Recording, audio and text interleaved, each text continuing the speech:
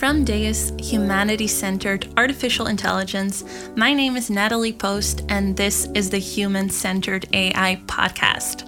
We feature inspiring stories of people who are paving the way and shaping the future of artificial intelligence in ways that are human, humanity, and planet-centered.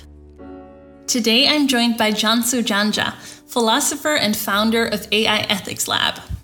Cansu has a PhD in philosophy and has specialized in applied ethics.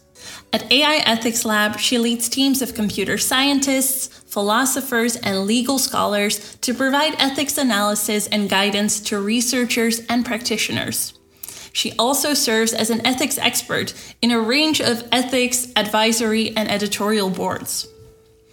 In this episode, we dive into the work that Cansu does at AI Ethics Lab, and in particular, their latest initiative, Dynamics of AI Principles. In this context, we talk about the role of AI principles, the difference between core principles and instrumental principles, and how organizations can go about operationalizing AI ethics. We also discuss the flagship model of AI Ethics Lab, named Puzzle Solving in AI, which sounds fun, right? So let's get into the episode. Hi, Cansu, and welcome to the Human-Centered AI podcast. It is really great to talk to you today. I am looking forward to this already for a while, so I'm really glad we finally get the opportunity to record this. But for our listeners who may not know you yet, could you give a bit of an introduction about yourself and also your background? Hi, Natalie. It's great to talk to you finally after all that back and forth. I'm Cansu Canca. I'm a philosopher by training, and I run the AI Ethics Lab, which is an initiative based in Boston working on the questions of AI ethics, both on the research side, but also as a consulting, helping practitioners both in academia and in private industry to deal with ethical questions that they face in their everyday work. How did you actually end up focusing on AI ethics? Because you're a philosopher by training. So how did that journey look like? So I started off as a philosopher working on applied ethics. So my main area from the very start was ethics and health. So I've been working on questions related to healthcare, the patient-doctor relationship, ethical questions that arise between the patient and doctors, physicians, within hospitals, but also policy level. How should the health policy be organized and how the decisions in healthcare should be made. I started looking into technology while I was working at a medical school, actually, because I started realizing that we get a lot of new technologies, especially technologies with AI systems.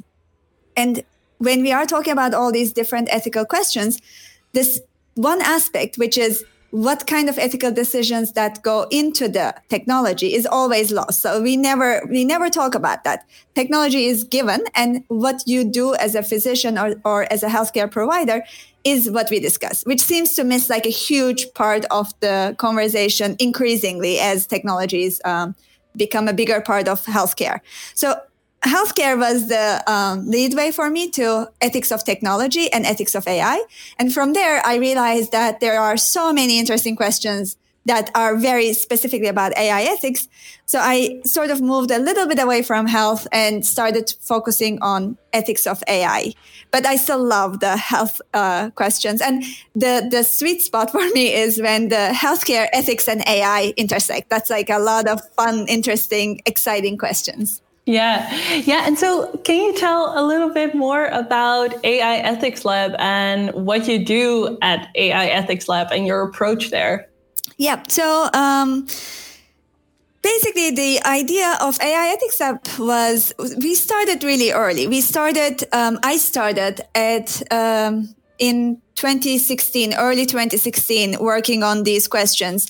And towards the late 2016, I had to figure out, okay, what step do I need to take? Should I get a job in academia working on AI ethics questions? Should I go to industry? But turns out that was really early, because when I talked to leading academic institutions and leading companies, no one really wanted to talk about AI ethics. Seriously, the word was slightly getting around, but it was not taken seriously yet. So AI ethics is basically the thing that I thought should have existed back then, but didn't. A center where you have interdisciplinary research, and where you, because it's applied ethics, where you apply this research and apply these questions. When somebody has a question who is not a philosopher, you can help them, give them advice, help them with ethics analysis so that they can quickly integrate that into their work and move on. So instead of slowing down the process, sort of making it really dynamic and fast, and a part of the innovation progress, basically. So that's the idea behind the AI Ethics Lab, and that's what we do right now as well. Yeah, no, and I find it so fascinating that you really started in 2016, 2017, because I feel like right now, definitely everyone in the space of AI, knows of AI ethics and AI ethics guidelines, etc. It's much talked about, but it was definitely very different a couple of years ago, where it was really contained in a smaller research community, I would say. So really, really interesting. Yeah, and in fact, I think a lot of the times, we forget this, because we talk about AI ethics so much, it sounds like we've been talking about it for a long time. We just started talking about this in the spotlight in the last 3 years, because 2016 was not very busy in that sense. But of course, let me make it clear that there has always been people in academia and in industry concerned about these questions and doing great work about these questions. Maybe they did not call it AI ethics and called it machine ethics, computer ethics, ethics of the internet, but it was more or less the same questions, just evolving as technology evolves. Yeah, no, absolutely.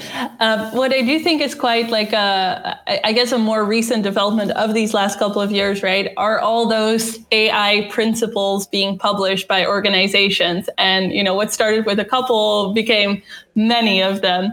And so you recently did a research about that topic, dynamics of AI principles. Could you tell a little bit more about that and why you decided to create the toolbox?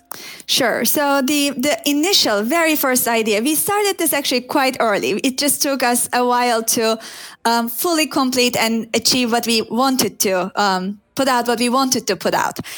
So we started it, I actually don't know, but it's been easily more than a year, perhaps 2 years already. But the main idea was that these documents kept coming up and up. And the question was well, how do they fit together? How many are there in total? What are they talking about? Because you don't, you see them all one by one, but you don't actually get a sense of how do they all fit together. So initial idea was that, how do we make sense of this? Can we do something that helps us? And we wanted to basically gather all of the existing documents, put a little summary so that we can understand quickly where they are going, and see them on a map, because there was also this where is this more prominent? This conversation is happening more often. So this is how we started. But then, as we were continuing, we realized, we actually want to be able to differentiate between organizations. We want to be able to differentiate between regions. We want to be able to compare all the documents. So we kept adding new functions. And at some point, we also realized that the principles are... So there's one thing that's very interesting for anyone who comes from ethics and health, bioethics, which is that the original principles, the original 4 principles, have been published in 1979, and they have been used in the health, ethics and health for all this time with no real change. And suddenly, when it becomes AI ethics, everyone publishes their own principles. So it was weird to think okay, but what's different? And when we looked through, we did realize that there are actually a lot of conceptual problems.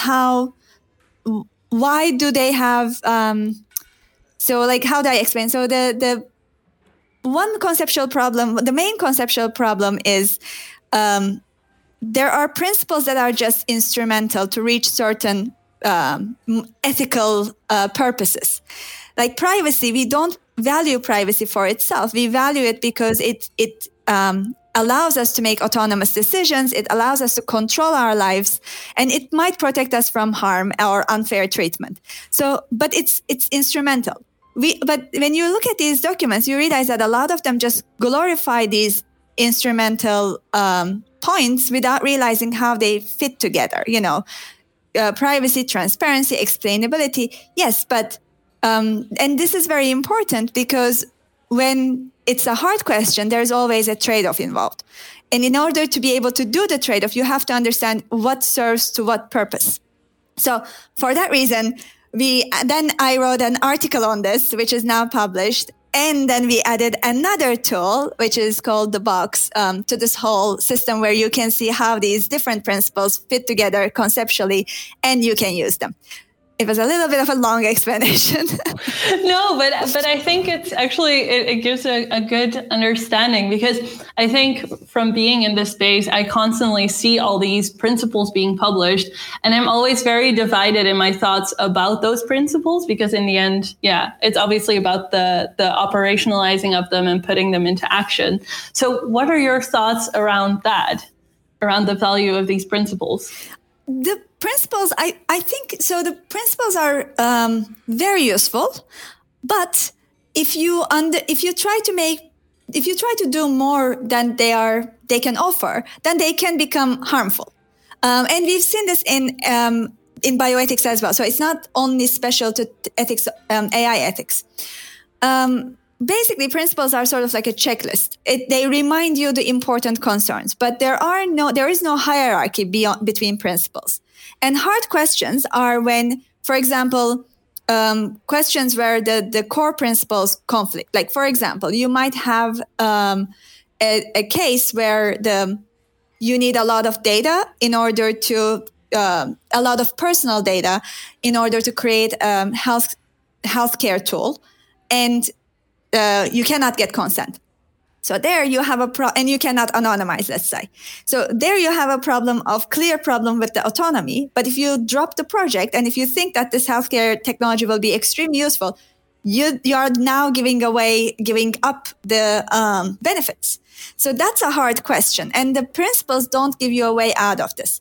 But until you hit this hard question, principles are a great way of both core principles and instrumental principles like privacy, transparency, accountability are great ways of checking what you should think about.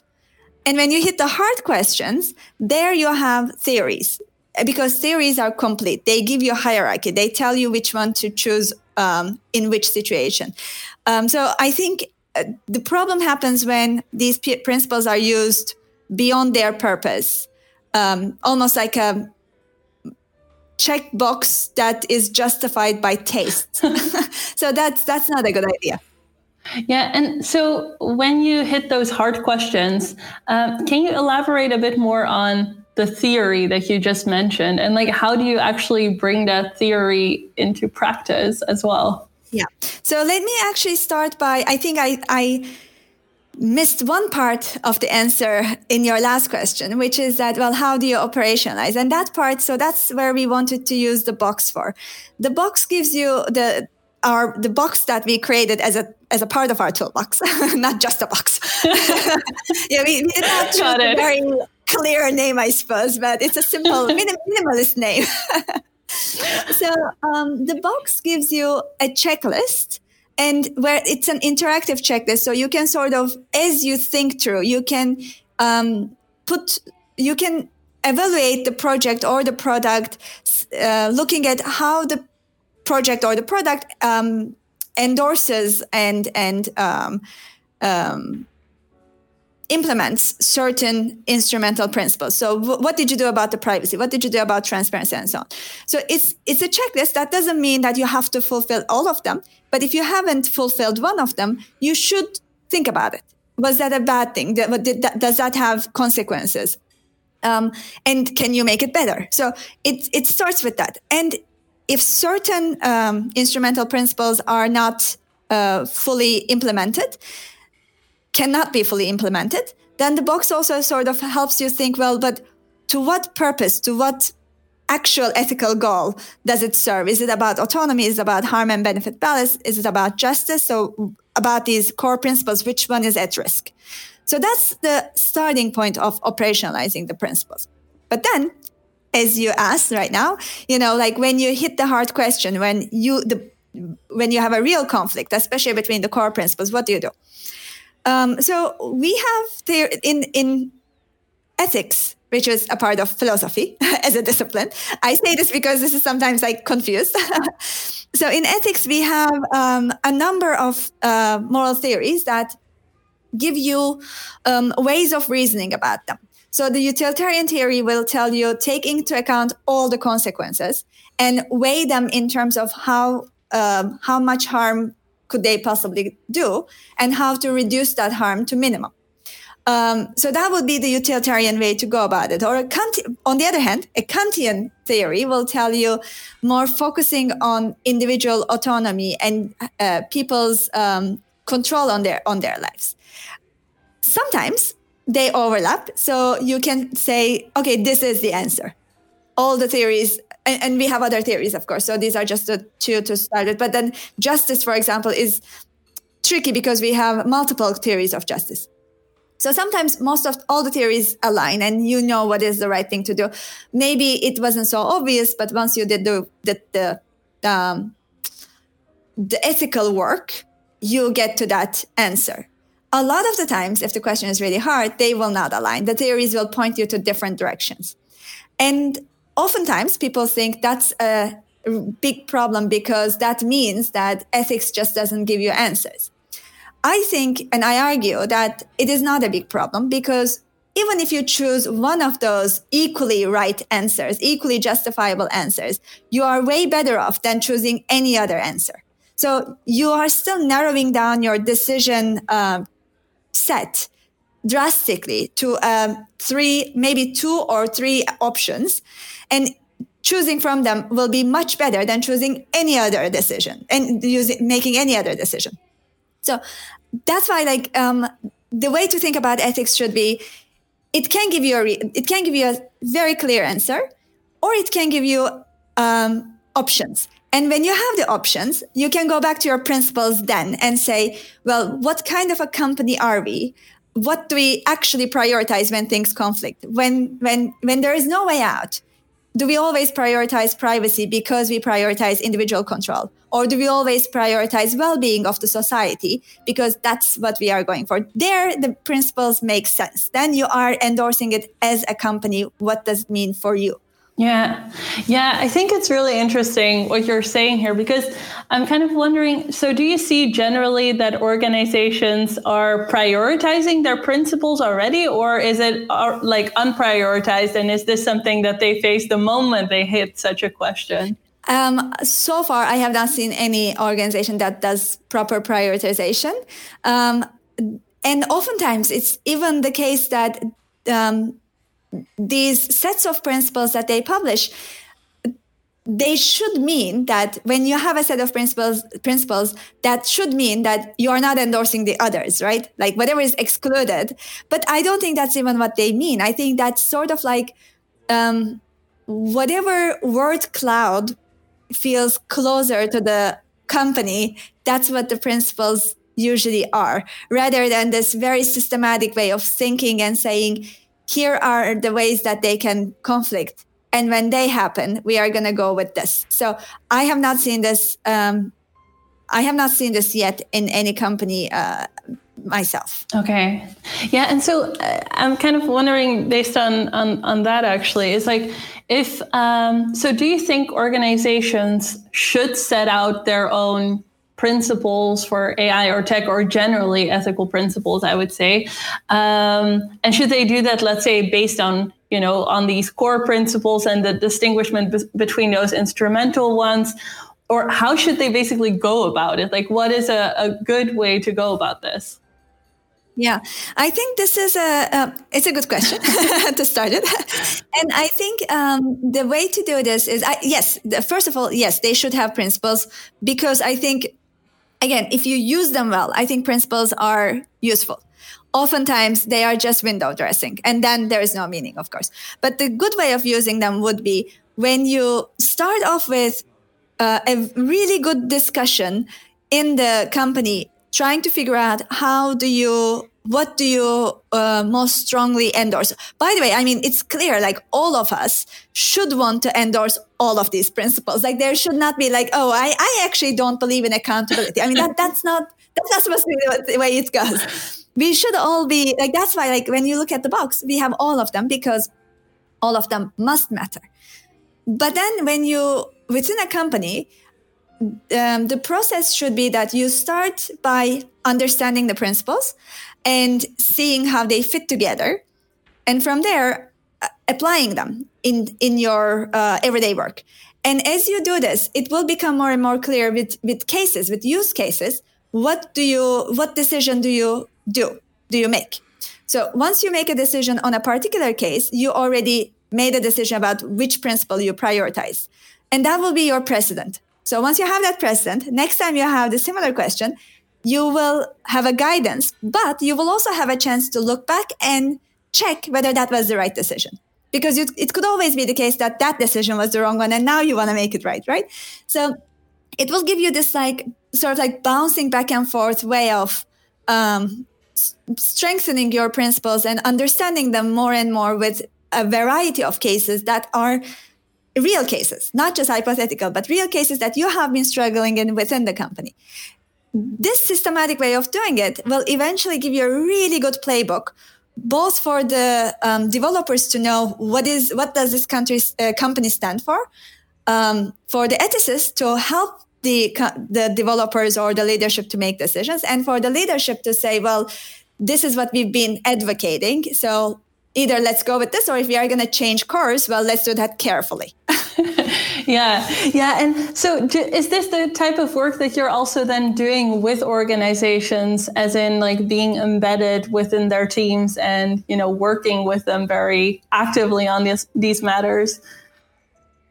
That is sort of the type of work that we are pushing the industry to let us do. So I cannot in all honesty say that this is something that we do all the time.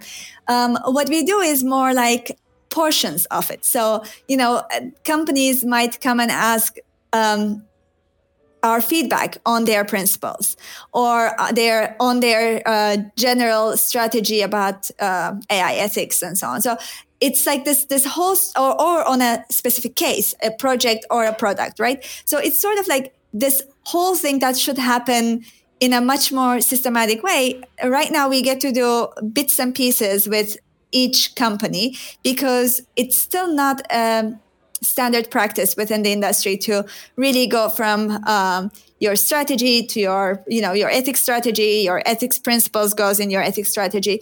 Analyzing the projects or products when you have a hard question, talking to the experts, and all of these things are not like clearly defined for the companies within the companies yet. So, by the way, I should not just single out the industry. I think in academia as well, it's not.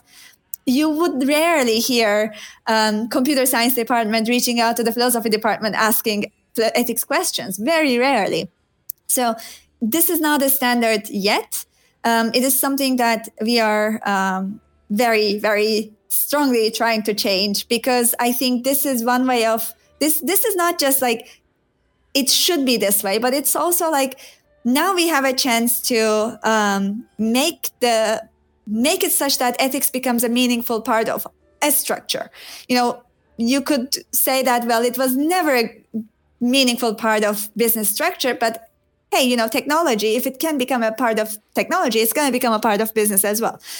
So it's a way of possibly, if we can manage it, it's a way of making ethics stronger in society in some sense.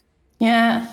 And I must say, I really appreciate the honesty about or transparency, at least, about the work that, that is going on, because I think it's often, if you look at, what is being published, that often gives you a very different view than what is actually happening in organizations. And the same holds for, I would say, emerging technologies in general. There's quite a big gap between, what is being published versus what's actually happening. But I'm very curious also. So one other piece of work that I would love to discuss with you is your puzzle solving in ethics model. And I love the name of this because it just sounds fun. But I'm so glad. Yes, that's the whole idea. Thank you. yeah. So I'm curious, like, what led you to create this model? And well, first of all, maybe what is it actually? Mm-hmm. So the idea is, let me say what it is not to what it is. So I think a lot of the times when people hear ethics, especially people who are in practice hear ethics, they hear something that's like a policing system. You make sure that they say yes, they approve, and if they don't approve, you're in trouble. So somebody's sort of like always pointing fingers to them and saying you've been wrong. So that is the structure that we want to get away from, because the moral philosophy, philosophical ethics is really about having a hard question where you don't know what is the right thing to do, and trying to figure out what is the right decision, what is the right action to take, and trying to do this, taking into account everything, including the cost, like the business cost, the time, everything. It's not just like in your leisurely time, let's think about ethics endlessly, but like everything real life that gives you, everything considered, how can we make the best decision? And that is like puzzle solving. It is very, I love ethics. So like it is very exciting. It's very logical and analytical. So something again that a lot of the mathy types don't think. They think of ethics as more like this literature style, which is not. It's very like logic is basically, the basis of a lot of computer code. So it's very systematic and very, very interesting because you are honestly trying to figure out what is the right answer in a given situation. And that is like puzzle solving. And the reason why I wanted to like put it in the name is because that's how I want people to approach it. Like when you have a problem, you don't go for approval. When you have a problem, you go to help to solve the problem. So we are there to help you figure out what is the right thing to do. And also when I say help, I mean it literally. It's not like, I'm not trying to downplay, like we actually tell you, but I say we help you. No, because I have to be able to get feedback from you saying, how is it technologically possible, right? Like I can tell you, here are the ethical, like here is what you should do. But now let's talk about what can be done technically. What are the costs of it and so on, and get that feedback and incorporate it back into our reasoning. So it's very much in a teamwork. And it really works if both parties are trying to find an answer, find a solution. And it's so much fun. Yeah. So can you maybe give some examples of how, this worked in practice, maybe in some of the work you've done? Is there any example that you can share? Let me just give you an example that was mostly like on the idea creation phase. So it's easy to share that one. But the idea was, can we have the question that was raised was that can we have a variable that gathers a variable that's connected to a lot of IoTs and therefore gets a lot of information about your life, about your bodily functions and all of those things, and eventually basically be able to have a very good understanding of yourself, your body, your lifestyle, how you react to things. And the purpose of this variable was not just health, but the idea behind it when the question came to us was to help you live a good life. So that's the question that came to us. And that was like a big and messy puzzle because there you have, first of all, you have all the questions about like, what does it mean to lead a good life? Like, what do we want to have people to, what kind of services do we want people to get from such a device? Presumably, this is going to change a lot from person to person because of your preferences and values. It could be unhealthy for you to work long hours. But if your purpose in life is, let's say, to find a vaccine for COVID-19, that is going to take long hours. And should this thing keep beeping saying that you should go to sleep? So like and we had these like different ideas, like, well, should this thing ask you a lot of questions about your preferences and your values? But then what kind of a system would judge these values and say what is worthwhile? Because it should not just go with, okay, this is your goal, I'm going to help you achieve this goal, because your goal could be bad for society. You know, your goal could be, I don't know, I want to defraud people in the most effective way. Well, preferably, this thing should not help you do this. So we had a lot of discussions about, what a product like this should be like. And basically, we helped them change the goal to a more well-being oriented one, because anything beyond that was not feasible, possibly harmful.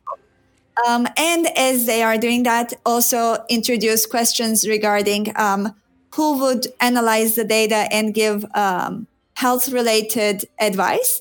Because there you have this question of gatekeeping. Just like, think about it like what happened with newspapers. Should anyone be able to post news? Should anyone be able to tell you what is good for you? Like, should it be like Gwyneth Paltrow giving you diabetes advice? Or should we make sure that it's at least physicians? Yeah. And we came up with ideas for some gatekeeping for expertise and safety, basically. And so all of these small things were long discussions about what we told them about what are the ethically justifiable options, and what they told us what they can do, and therefore, which routes to take and which ones not to take. Yeah, no, I think it's super interesting you sharing that example, because it just gives a better idea of what kind of questions actually arise and like how you're dealing with those. I'm also wondering, so because now that you've wrapped up your Dynamics of AI Principles initiative, I'm kind of wondering what's next for you. Are there other topics that you feel like you're going to dig into? Like, what's on your radar roadmap, let's say? Yeah, happily. So problem is always there are just so many extremely exciting questions that we are unable to go fast enough to finish and jump into the next project. So I think the only problem is like how much we can do, not like, there's nothing interesting left to do. Never that. So we already have a project that's running about the research ethics for AI research with human subjects. We've already wrote modules for this, online teaching modules for the city training city program in the United States. So like we wrote 3 modules on this topic. And we did a webinar already, and we are now sort of they are much more introductory, these modules and the webinar. And we are now detailing this account and writing our sort of like a white paper, a policy paper about what should be done. Because here's in a mini explanation, here's what's going on. The question is, we have research ethics, and research ethics is one of the most widely used applied ethics area. So it is very strong. It has its rules, it has its regulations, and it has its way of practice. But and the main purpose there is to ensure that the research does not harm the society, but most importantly, if there are human subjects involved, it does not harm humans. The AI research is interesting because a lot of the times the human subjects are not right in your face, like in a clinical trial. And they do get, like you use similar ideas, but the similar ideas just become so ineffective. For example, the regular informed consent in research ethics would require you as a researcher to make sure that the person has read the consent form, understood it, and voluntarily and rationally agreed to it. Terms and conditions on a website does none of that.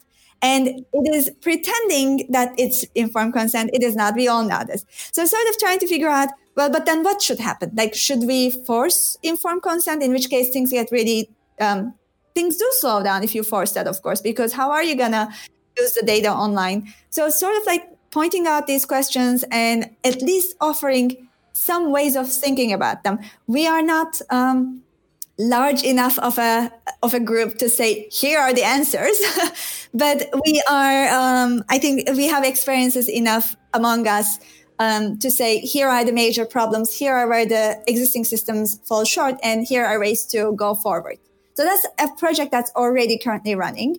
We are going to start another one in January, which I'm very excited about, which I'm not going to tell you what it is about, but it's something that combines design and ethics. That makes me very excited. And a lot of the other projects really come as things evolve or what we face, what kind of questions we keep seeing repeatedly from the consulting side. Because as we see more and more issues, we realize that, okay, this actually demands research. We should be working on this in a much more detailed manner so that we can help us and the field in furthering these questions. So like some of these questions are coming, will be coming from our existing collaborations with the practitioners. Great. Yeah, no, that's amazing to hear. I'm definitely going to stay up to date with everything that you're going to share and publish because you're doing really great work here, I think. Maybe. Thank you very much. Yeah, no, absolutely. But given that we're kind of getting towards the end of our time here, for some closing words, if people want to learn more about you or AI Ethics Lab, where should they go? Where do you want to send them to? I want them to come to our website. So aiethicslab.com, you'll find it very easily. And on our website, you will easily find the toolbox that we've been discussing. It's on the front page because it's new. So we are still promoting it. But you will also find all sorts of videos the talks that we've done, we've given, the details, some of the details about the trainings that we offer to practitioners, webinars, articles. So like a lot of the things that come from the lab or that we collaborate. So it's not necessarily just our work, but in collaboration with other partners. You can find them all on the website. And more information about me, you can Google me in the lab. So Cansu Canca AI Ethics Lab, you'll find my page. Or aiethicslab.com/Cansu-Canca. And we are trying to keep an active Twitter, both for AI Ethics Lab and I try as well. So AI Ethics Lab's Twitter is AI Ethics Lab. For me, it's J Cansu. So this is Turkish spelling, by the way. So it's like CCANSU. It's tricky, but yeah, that's the name. Great. Thank you so much. This was a pleasure. Thank you. You're very welcome. It was my pleasure. Thank you very much for having me. Thanks. And that was it for this episode of the Human-Centered AI podcast. If you like this episode or have any feedback, do not hesitate to reach out to us at deus.ai. Thank you for tuning in and see you next time.